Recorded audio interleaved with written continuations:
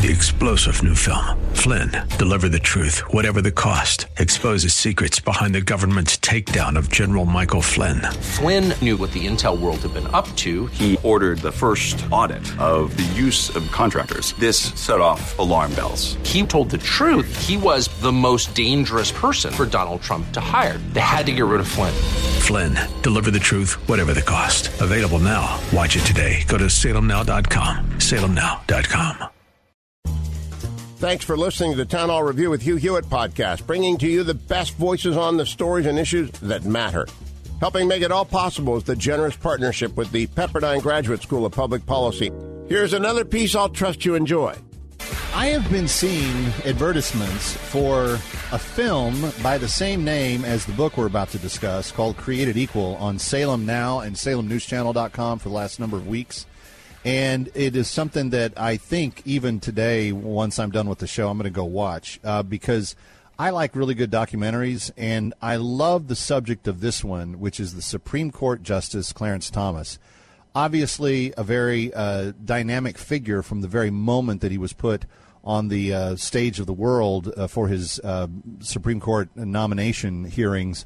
And at that time, one Joe Biden was the head of the Senate Judiciary Committee. Here to discuss is Michael Pack, the co-author of the book by the same name, Created Equal. It is published by Regnery, and they are our good friends because they are run by the same corporate company that owns this radio station.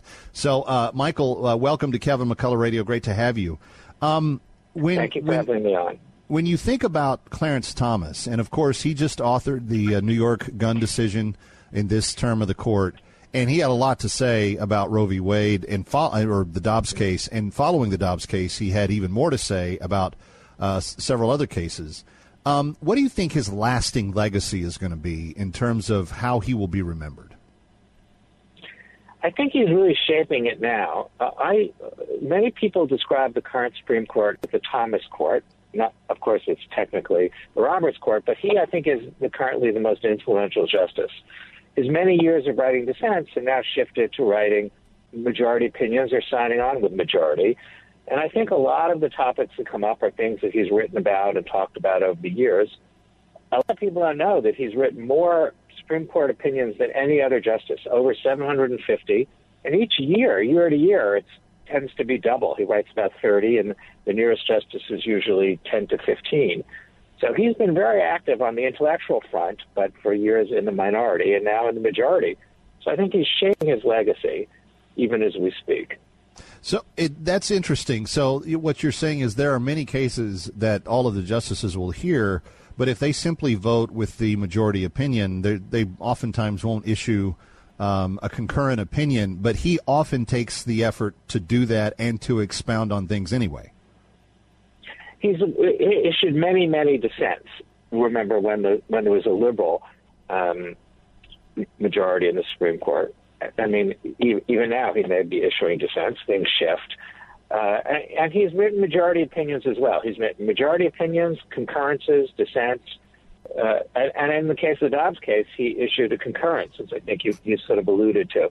You know, the majority opinion was written by Samuel Alito, also a great justice, and Clarence Thomas wanted to say something more about substantive due process, and he issued a concurrence that I think has been very influential.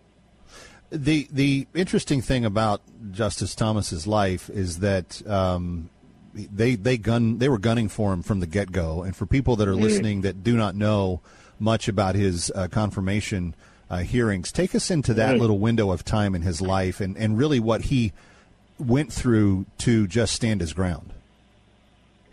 Well, I mean, the hearings themselves were him at the end of a very dramatic life story. And our film and book, really, tell his story from his birth to the current time.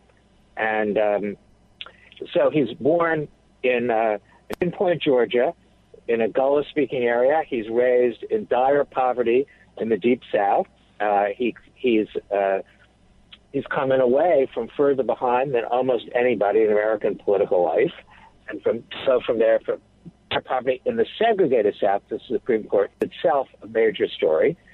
But after being in really poor in Savannah, his mother brought him to her father, his grandfather, to raise, and he got his core values from his grandfather, and his grandfather sent him to parochial schools, then all black in the segregated South, but run by these Irish nuns who also gave him great values, hard discipline, a strong curriculum. And for a while, Clarence Thomas thrived under that regime and wanted to become a priest, enrolled in the seminary, and then became disillusioned in the late 60s. His grandfather kicked him out of the house.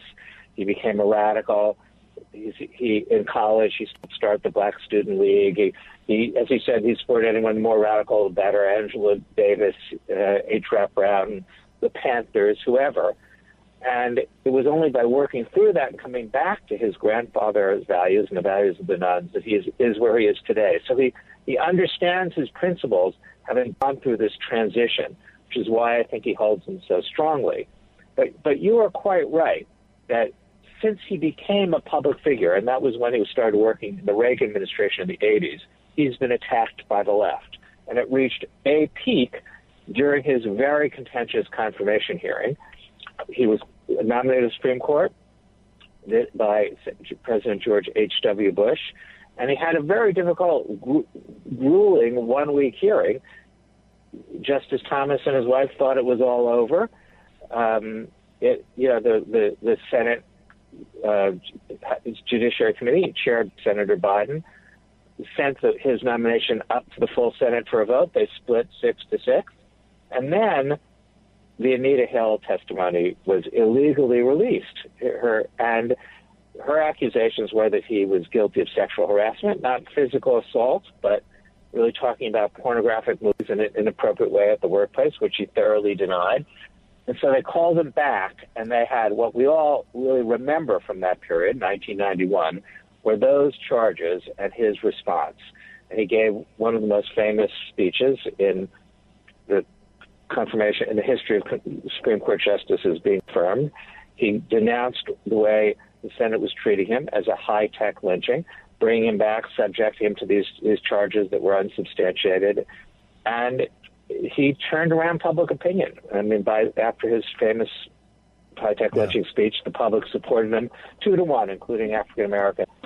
But the attacks didn't cease on his confirmation. They've gone on right through today, often using racist stereotypes, racist tropes. He's called it Uncle Tom. We have cartoons of him as a shoeshine boy to Justice Scalia, in KKK robes, things you couldn't do to a progressive black man without being accused justly of racism, and on to today. So that's where we are today, where it's reached another peak, I'd have to say. Good stuff, and congratulations, Michael, on a successful film and book. Friends, they're called Created Equal. Clarence Thomas, in his own words, encourage you to check them out. Michael Peck, thanks for being with us. Thank you for having me on your show. You got it. Thanks for listening to the Town Hall Review. Our program is coming today in partnership with the Pepperdine Graduate School of Public Policy.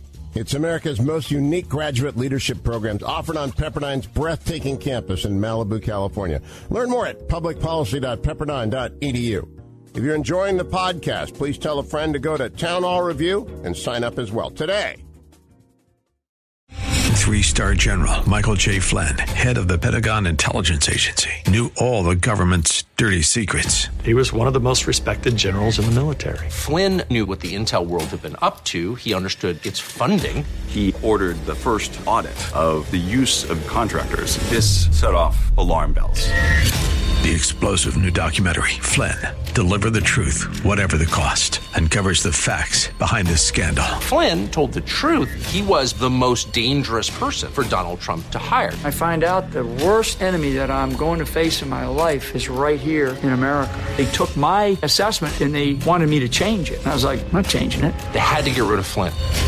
With in-depth interviews, archival footage, and never-before-seen personal records of the man behind the headlines. I just felt like I was drowning. Flynn, Deliver the Truth, Whatever the Cost. Available now. Watch it today. Go to salemnow.com. salemnow.com.